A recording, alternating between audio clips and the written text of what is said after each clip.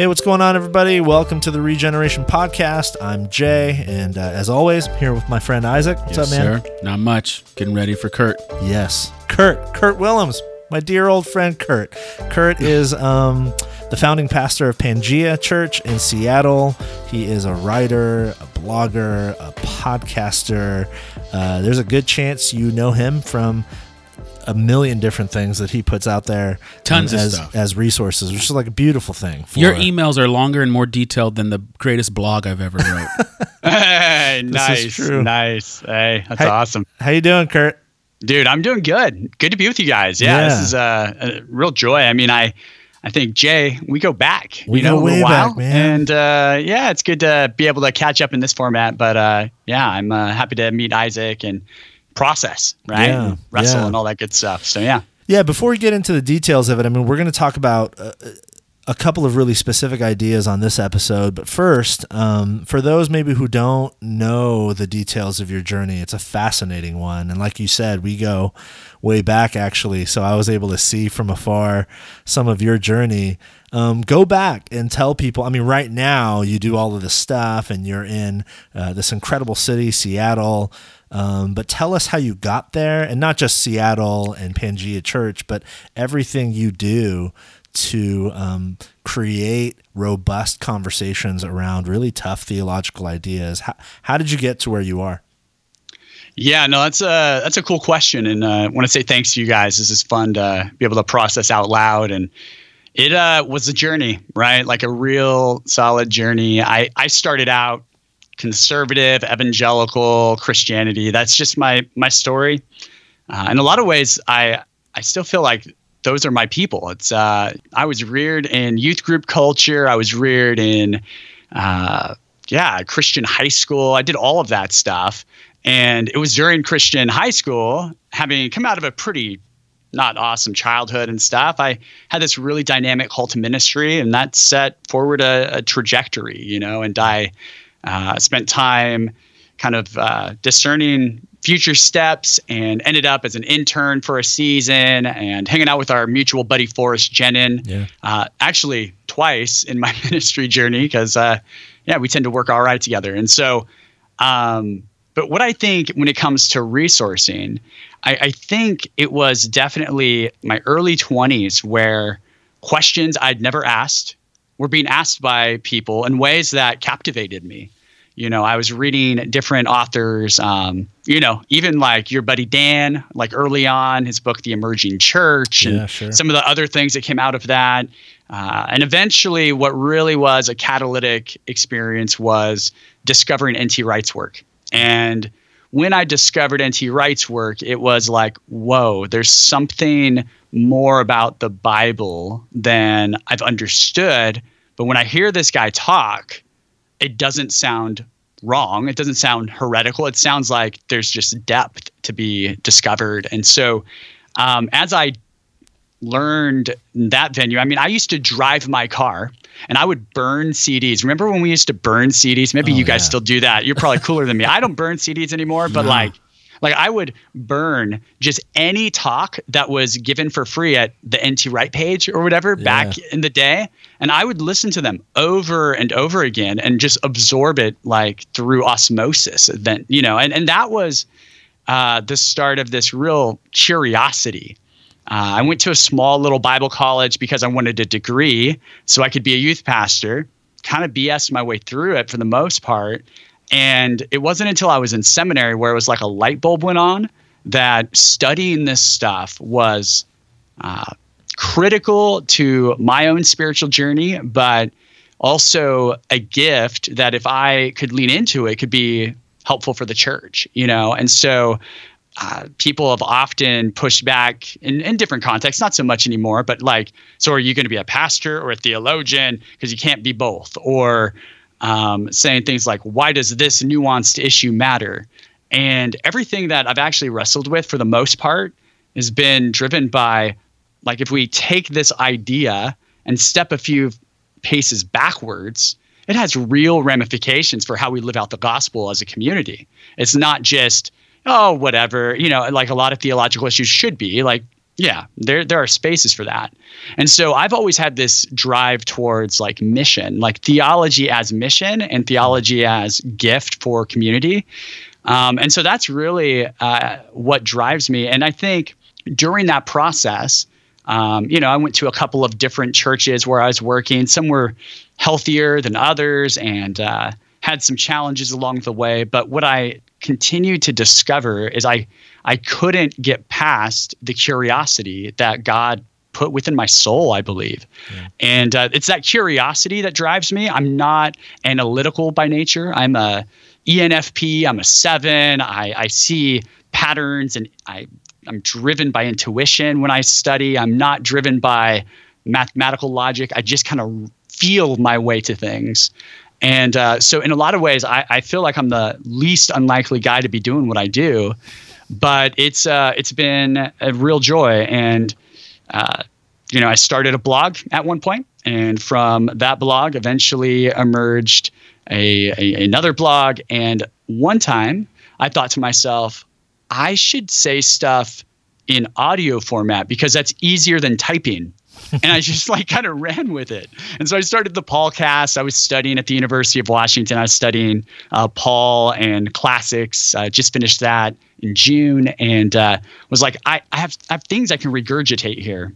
And then I stepped into Rapture Drill this last spring as another project. And so, it's all kind of comes together. And I feel like my resources and writing and podcasting complements my ministry, and it definitely cuts down sermon prep time, right? Because they flow together. And so that's kind of like a super broad bird's eye view of the journey of how I sort of moved into this. And I'm excited to keep leaning into it with more intentionality, I guess, in this season too.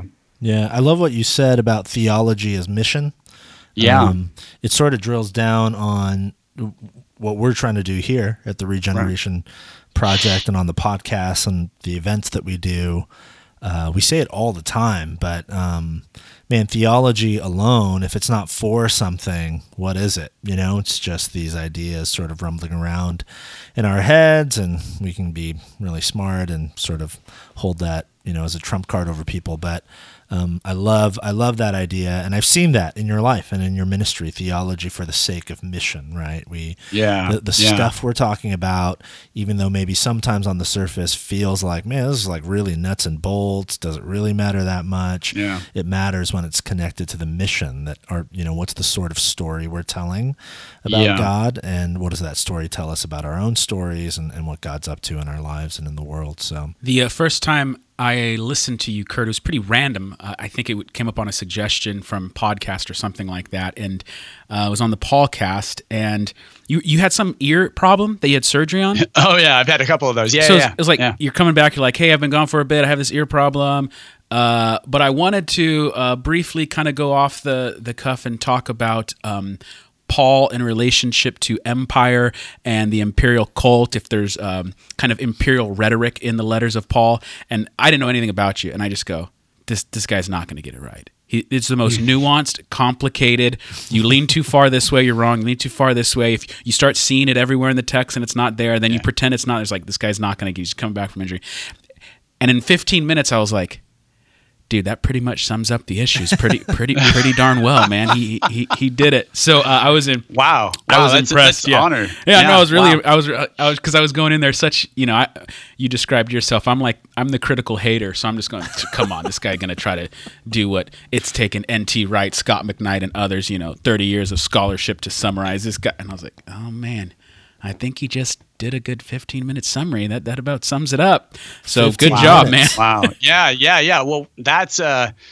It was solid, dude. It was solid. It was doing what I do. it was like a Bible course. Like I was like, that could replace so much. It was just so succinct. You had an ability to kind of filter it down to the basic elements for everyone to kind of grapple with and not go too far in either direction, which is kind of scholarship, has done that back and forth. So, and now you're going to do it for the entire book of Revelation, the Apocalypse, and eschatology on the Regeneration 30 minutes, Projects. boom, Go. That's right. Yes, that's the goal. I mean, that is something that you're so great at. At the end of the podcast, we'll give people some resources where they can find some of your work. But you're so great at presenting things that are really difficult in concise, clear, yet compelling ways that are also quite balanced and gives us this sort of healthy survey of the options, essentially. And you've done that over the years for a number of topics, and we can talk about, we've got to have you back on because there's a million things we could talk to you about. But today,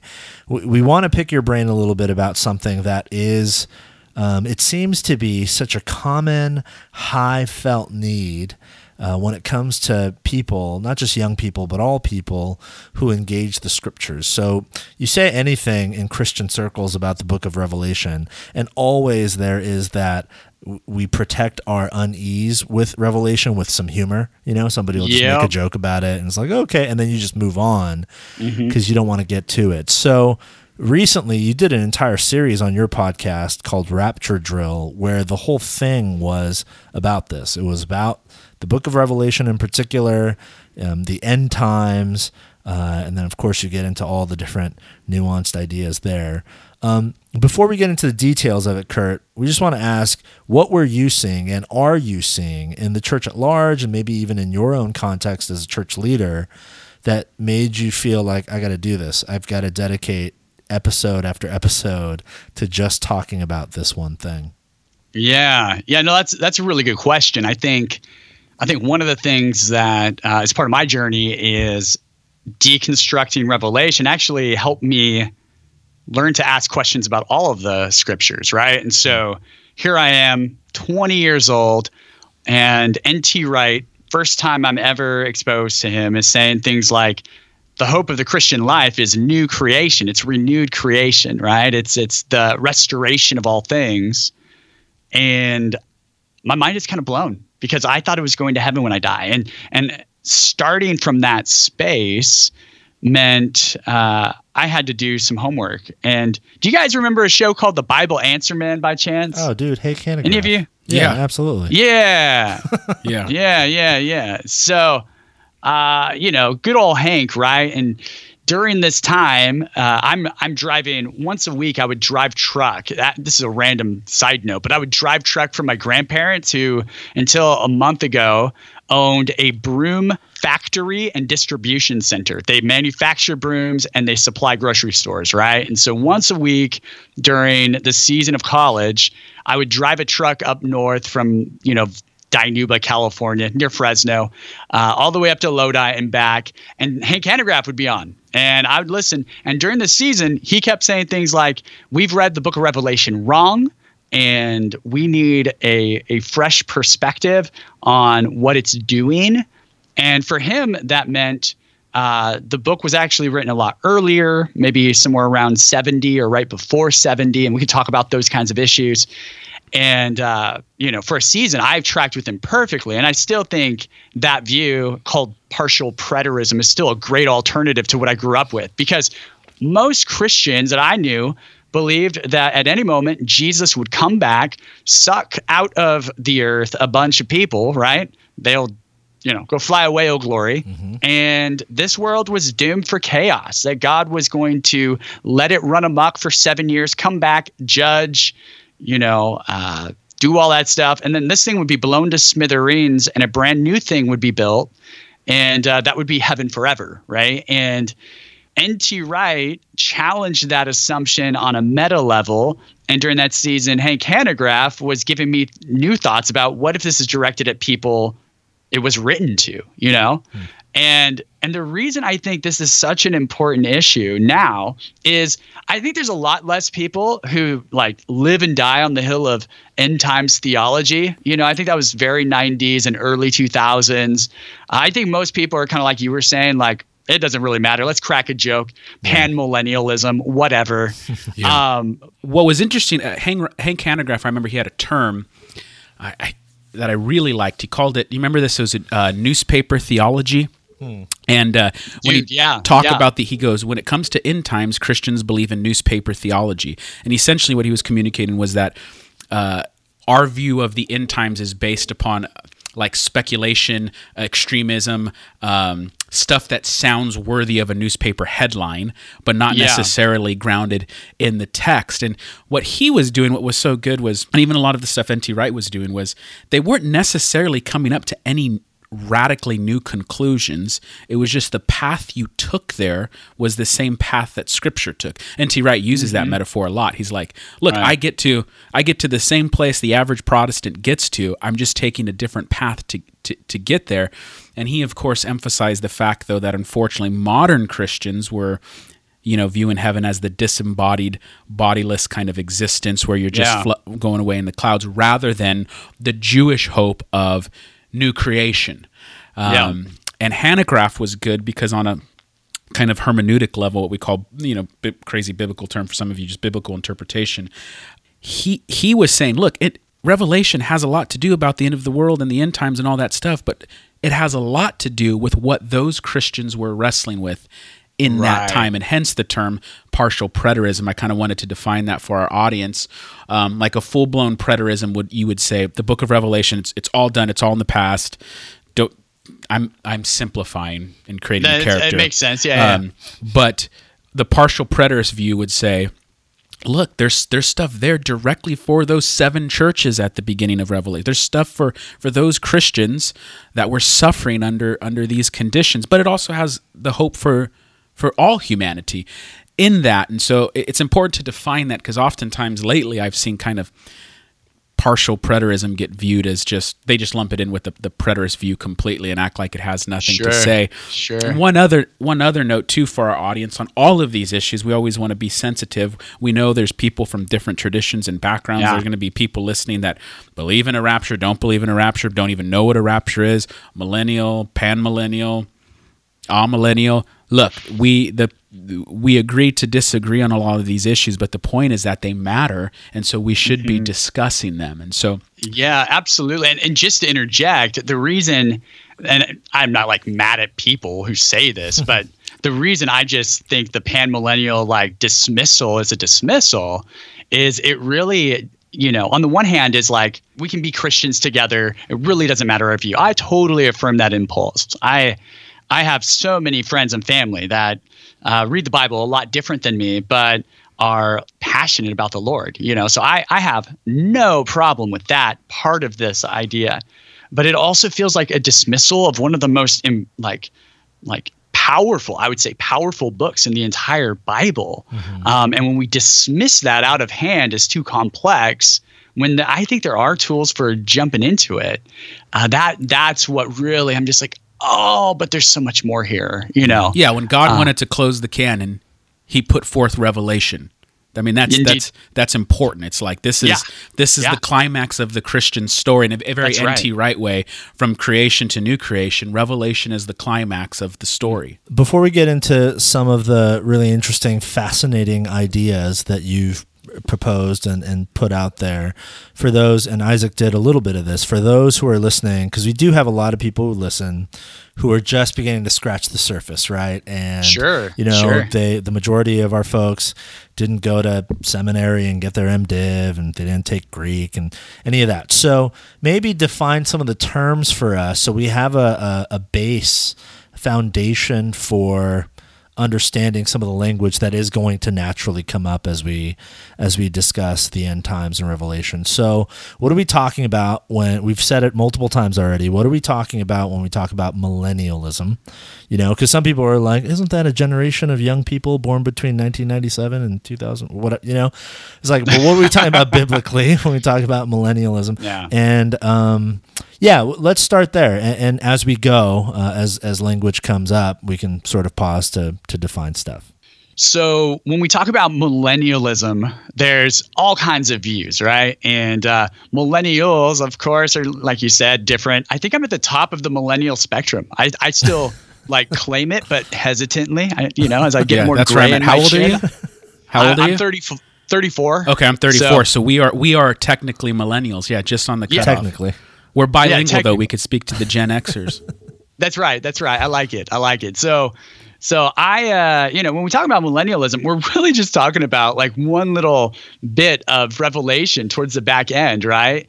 And there's this whole conversation around Jesus reigning for 1,000 years, right? And Satan being locked up for 1,000 years, and there's quite a bit of systems that are built on what that is. So of course there's premillennialism, which is this idea that Jesus will return, and for most systems, return, rapture the church, right? And there's this tribulation, and then at the end of all of that comes the millennium, right? So it's a pre-millennial rapture, a pre-millennial tribulation.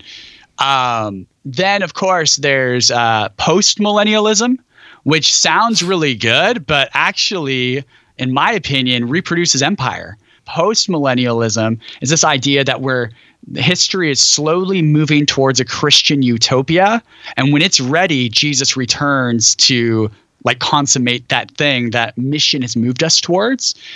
What that meant in the early 1900s, though, was it gave presidents great justification for going to places like the Philippines and calling them barbarians and conquering them. I mean, it's fascinating, right? Because it also gave rise to the social gospel. Very fascinating as well.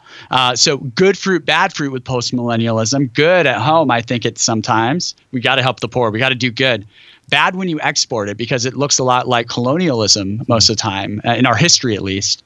And then, of course, there's amillennialism, which is this idea that this 1,000 years is a metaphorical way of talking about the age within which God is moving through the power of the Holy Spirit through the church until the return of Jesus. And then there's kind of where I would land that millennialisms aren't really that big of a deal in Revelation. And actually, this concept isn't a big deal. And I get this from a guy named Richard Bauckham, who simply says, like, the contrast of 1,000 years is built into the text to justify the short period of suffering that the martyrs have had to go through. So, like, compared to the suffering you folks have endured, this reality of Jesus is like 1,000 years. It's like big. It's like this kind of huge, right?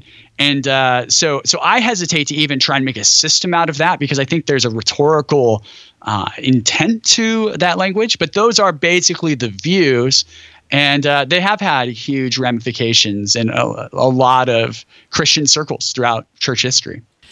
Did you ever watch? There's a video.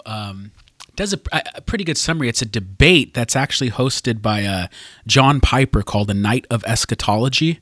No, it's pretty good. It's 3 hours. It's John Piper, who you wouldn't think first off would be a debate host. That's just like not his character. Right. He's hosting a debate, and it's Sam Storms. I've heard that name. Sam Storms, a reformed guy arguing for amillennialism. I forget the guy from Dallas arguing for premillennialism, and then Douglas Campbell doing the post-millennialist view.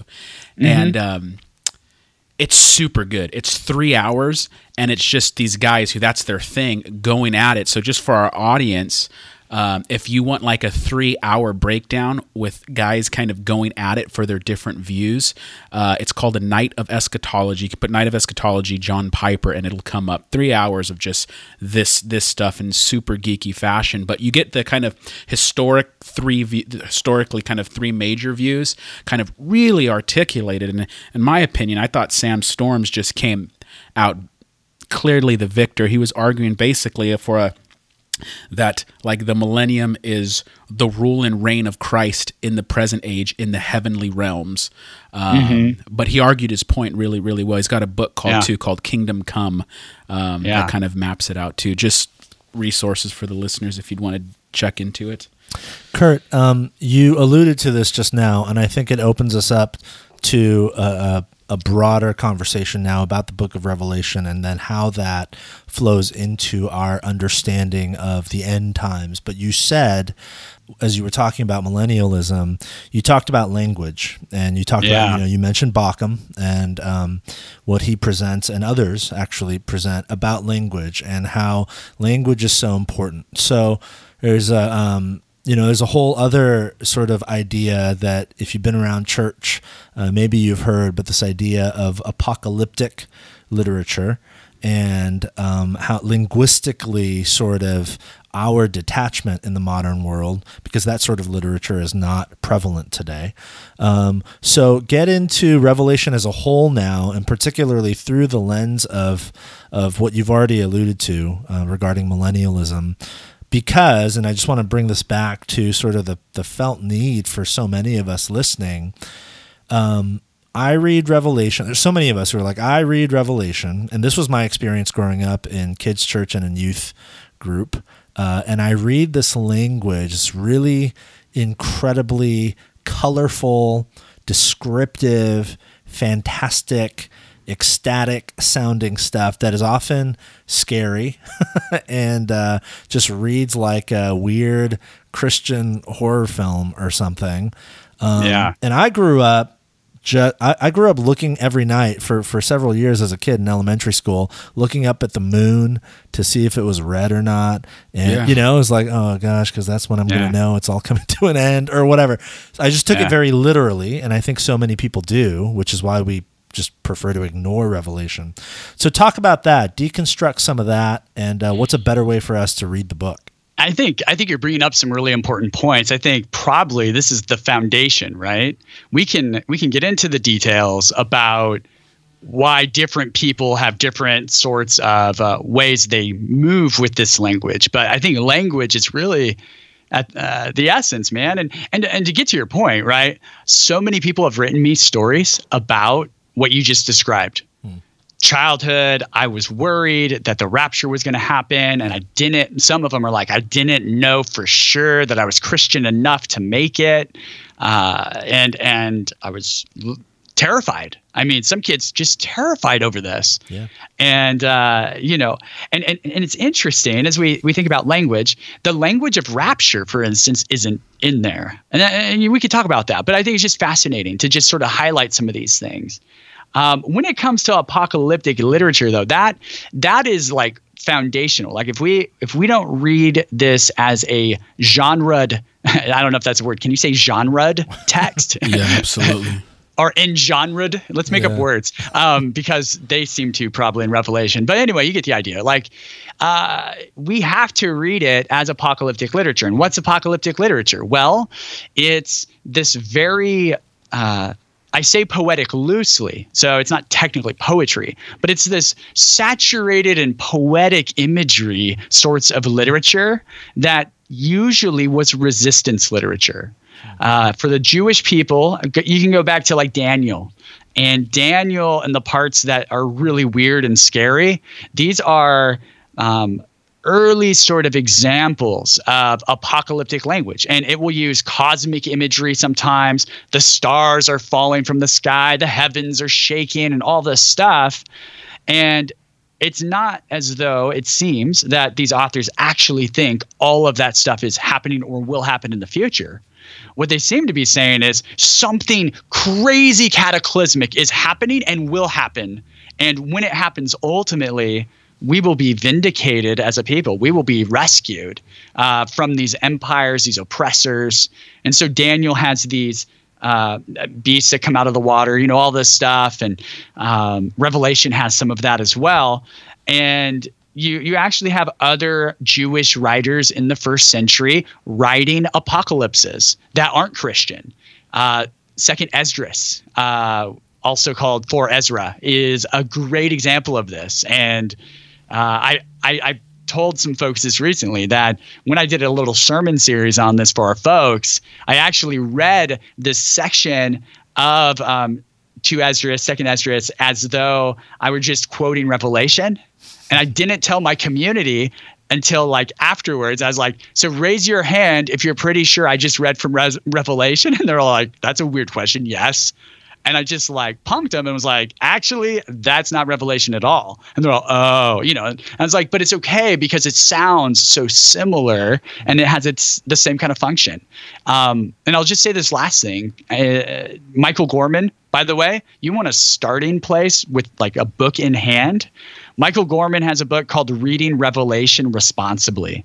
And that is by far, if you want to just step into the academic conversation in an accessible way, that is by far the most helpful entry point into it. And he talks about political cartoons. And when you look at a political cartoon, you don't look and say, oh, there's a real elephant and a real donkey that are nemesis, right? Like you just don't. Like, you know, though, what they're talking about.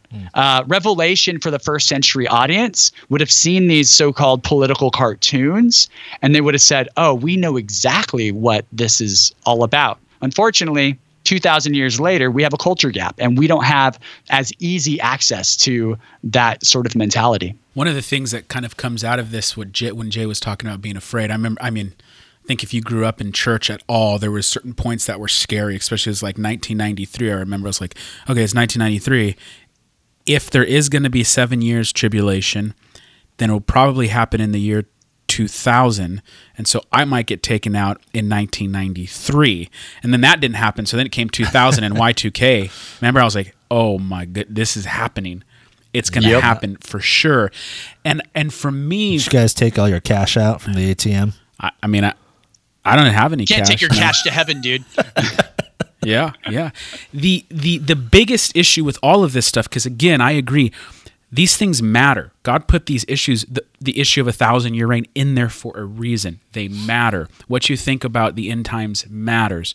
But however you're viewing it, if you're a Christian and you're terrified of God by the book of Revelation, you are misreading it. Revelation is the hope of Christianity. It's the hope for the world. It is hope for the cosmos. And so there's something we've picked up, and I think that's what Hanegraaff nails down with the newspaper theology. It's used to scare. It's used to frighten. And in a sense, if you're not aligned with Jesus, there is something to be afraid about. But for Christians to be afraid of their king returning to wipe away every tear and do away with famine and war and murder, there's something really wrong in how we're reading the Bible. And so wherever you're at in the debates on rapture, tribulation, millennium stuff, man, you're getting the wrong picture of God painted in the way you're reading it if you're afraid of God as a believer. This is our hope. This is our hope. This is what we long for. And this is why we endure present suffering now, because there's a future glory. That's good stuff. I think we know there's a trajectory historically. I think there is evidence that in the 2nd or 3rd century, I'd have to go look in my resources again.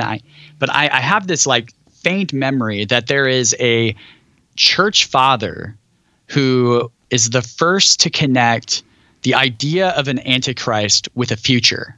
And it's the first to connect an antichrist with Revelation, because that's not in there either, just like rapture is not in there. And I would guess, and again, I don't really study church history per se that much, but my guess would be that kind of like in our generation, like one seed, one moment, one idea can actually like reshape our imaginations really quickly. I think that it happens in Christian history, that one idea actually alters paradigms, and it happens more quickly than we might imagine. A quick break to let you know about an incredible event we have coming up in San Jose, California. We will be hosting a debate between Christian apologist Frank Turek and one of the world's leading skeptics and atheists, Michael Shermer. They are going to be debating what better explains reality. It will be happening Friday, August 24th at Westgate Church. You can find all the information on regenerationproject.org. We feel passionate about this event, a debate, a civil discussion. Here at the Regeneration Project, we are about asking questions. We're about wrestling with deep and difficult issues. And so this is just a way for us to do it with two great minds. What better explains reality, atheism or theism? Yeah, and just in case you're wondering, event is free. So there's no excuses. No excuse. So go online, regenerationproject.org. Sign up. There are still tickets, but make sure to sign up. It's a free ticket, but you need to sign up. So go to regenerationproject.org. Yep. And we also want to remind you that we've got some incredible partners in ministry here at the Regeneration Project. Eternity Bible College is an undergraduate Bible college located in Southern California, but they've got campuses actually all over the country and a really robust online program as well. They're really committed to providing a really rich and high quality theological education for a super affordable price. They one of their missions is to they're committed to making sure that all of their graduates graduate without any debt. So you can go to eternitybiblecollege.com and find more info there. And for those of you who are interested in a graduate program, master's degrees and doctorates, our partner in ministry from day one of the Regeneration Project has been and continues to be Western Seminary. Western Seminary is located in Portland, Oregon, but again, they've got campuses all over and a really robust online program. And they've got some of the most important theological voices out there today who teach at Western. So you can go to westernseminary.edu and find more info about them. And of course, if you ever want to get connected to us here at the Regeneration Project, you can always email us at podcast@regenerationproject.org or go to our website, regenerationproject.org. Now back to our conversation with Kurt Willems. Kurt, I want to ask you, in the last 10 minutes, you've already sort of pointed us, you just hit it really quickly, but these are game changers for a lot of people. The idea of the Antichrist, that language, and the idea of rapture, which those two words, again, going back to just my own childhood, which I think is representative of many kids who grew up in 90s and early 2000s youth group culture, those two words were the driving forces behind everything we thought we knew about Revelation and the end of the world. There's going to be an Antichrist, and the way God is going to solve that problem, if we love him enough, is to rapture us away. And you just very quickly were like, well, if you actually read Revelation, you're going to have a hard time finding those ideas. So I want to ask you this. I know we're not getting too much into the nuts and bolts, but I do want to ask you your own reading of Revelation and through all of the process of study and research and thoughtful theological engagement, your understanding of what Revelation tells us about the end of time, sort of as we know it, or where this story is headed. Let me start by just giving my little summary of Revelation. It takes like a sentence. And this is how I sort of just think out loud about Revelation, and hopefully that's helpful for other people. But I say that the last book of the Bible is a revelation of Jesus to John for the church against the empire during the first century. And what I mean by that essentially is that if we really want to take Revelation on its own terms, the book literally starts a revelation of Jesus. That's how it opens.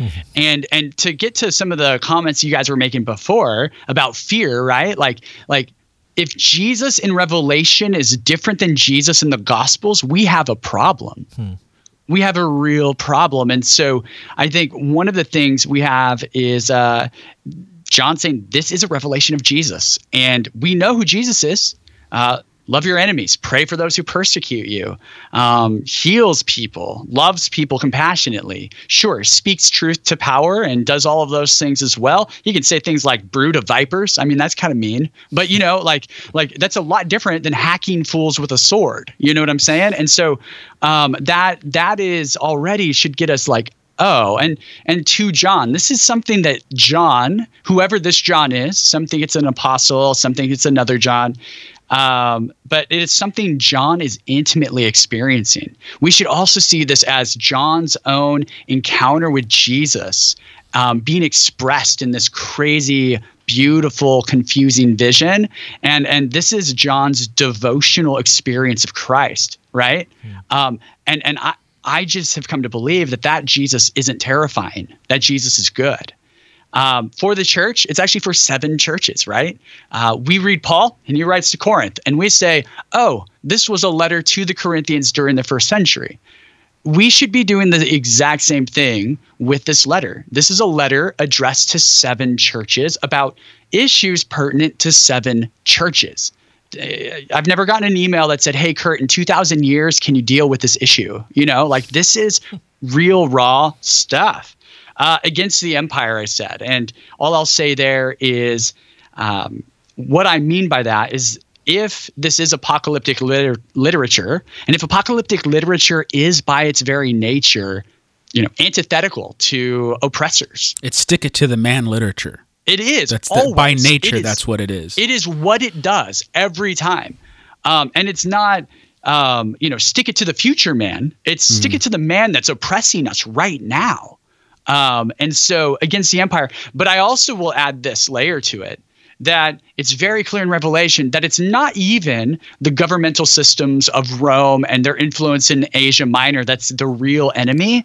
The enemy is the Satan, the dragon, the snake, right? The real enemy is there is a power that is influencing all of this stuff. That the beast of the sea and the beast of the earth get their power from Satan.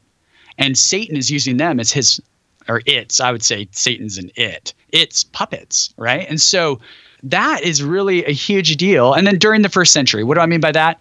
I no longer agree with Hank Hanegraaff on partial preterism. I'm not a preterist either. I think that against that view, that Revelation was in fact, I agree with the dispensationalist friends that may be listening, that it was written probably in the 90s under Domitian.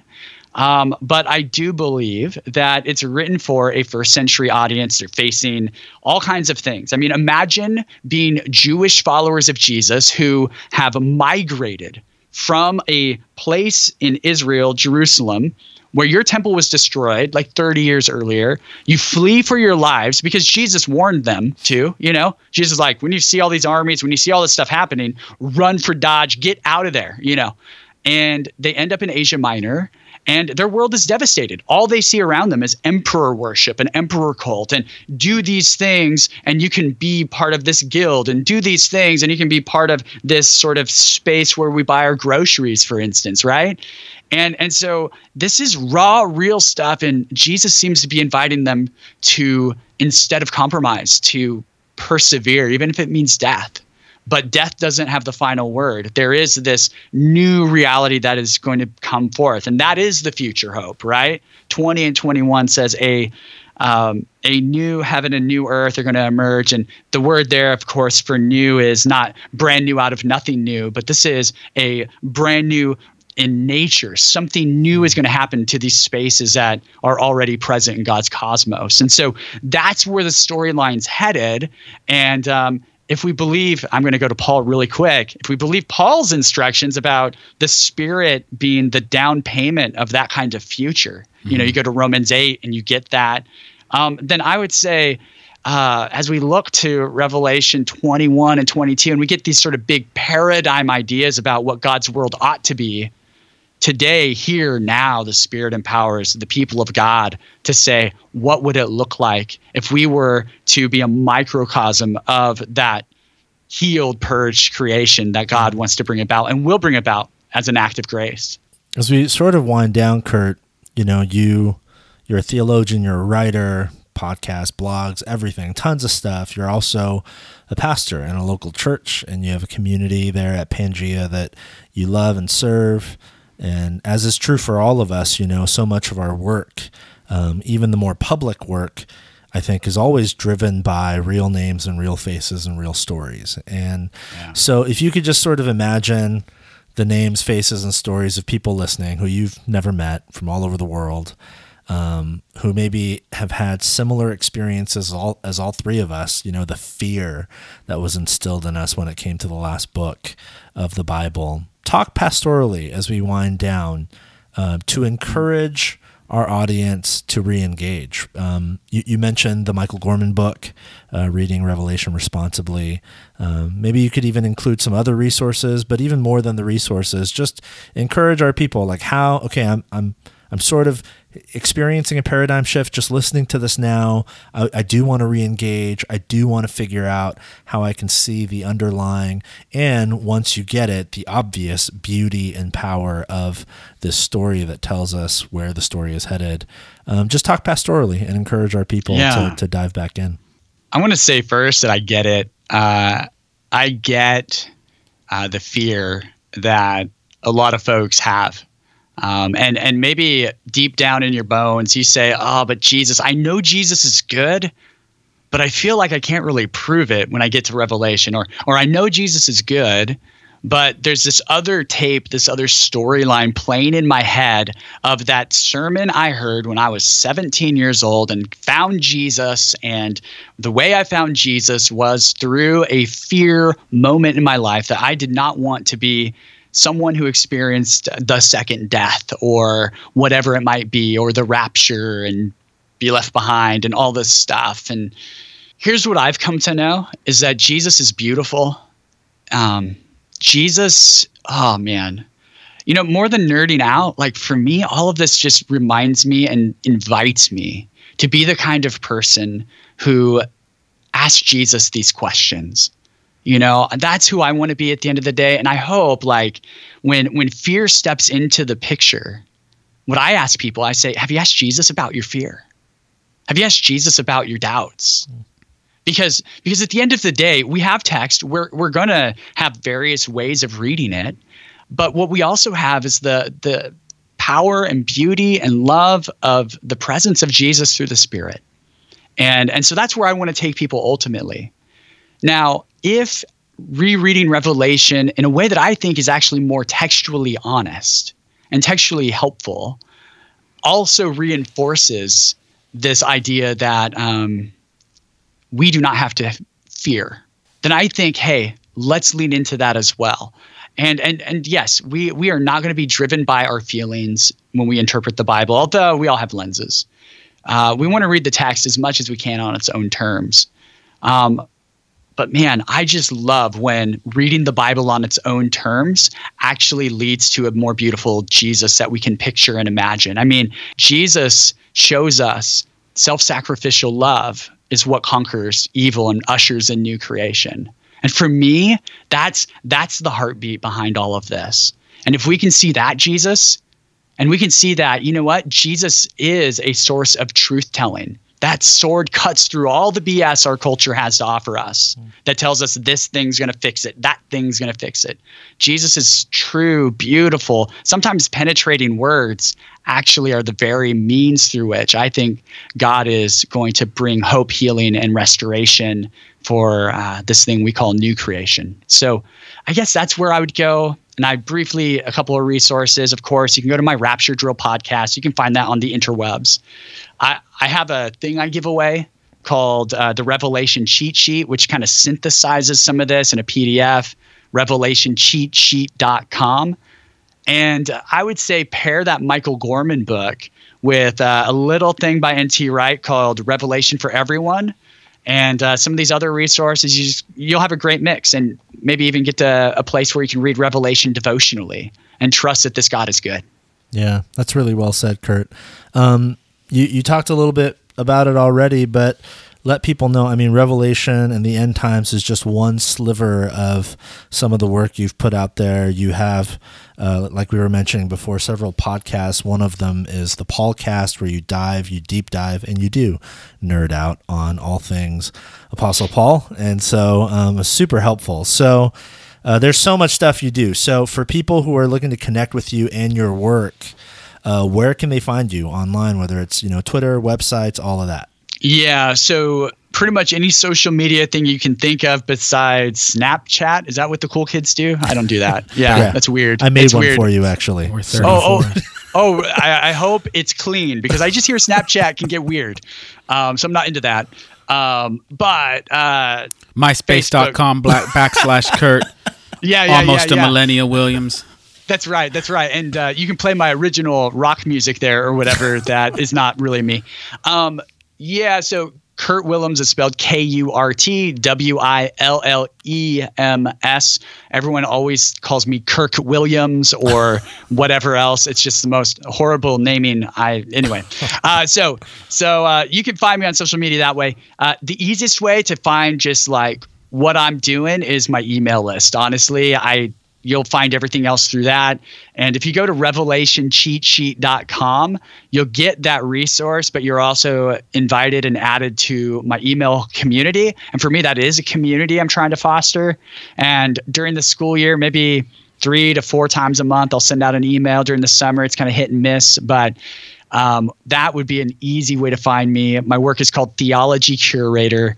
And I'm on Patheos too. So there's a blog over there called the Pangea blog that's been around for a long time. And once in a while, I do some stuff there too. So always a pleasure. You are one of the brightest minds and most important voices, I think. We're just thrilled to be able to share you and your gifts with as many people as we can. Thank you so much for your time, and we want to have you back on real soon. Hey, guys, this is honestly, I love this stuff. So thanks so much for having me. It's great.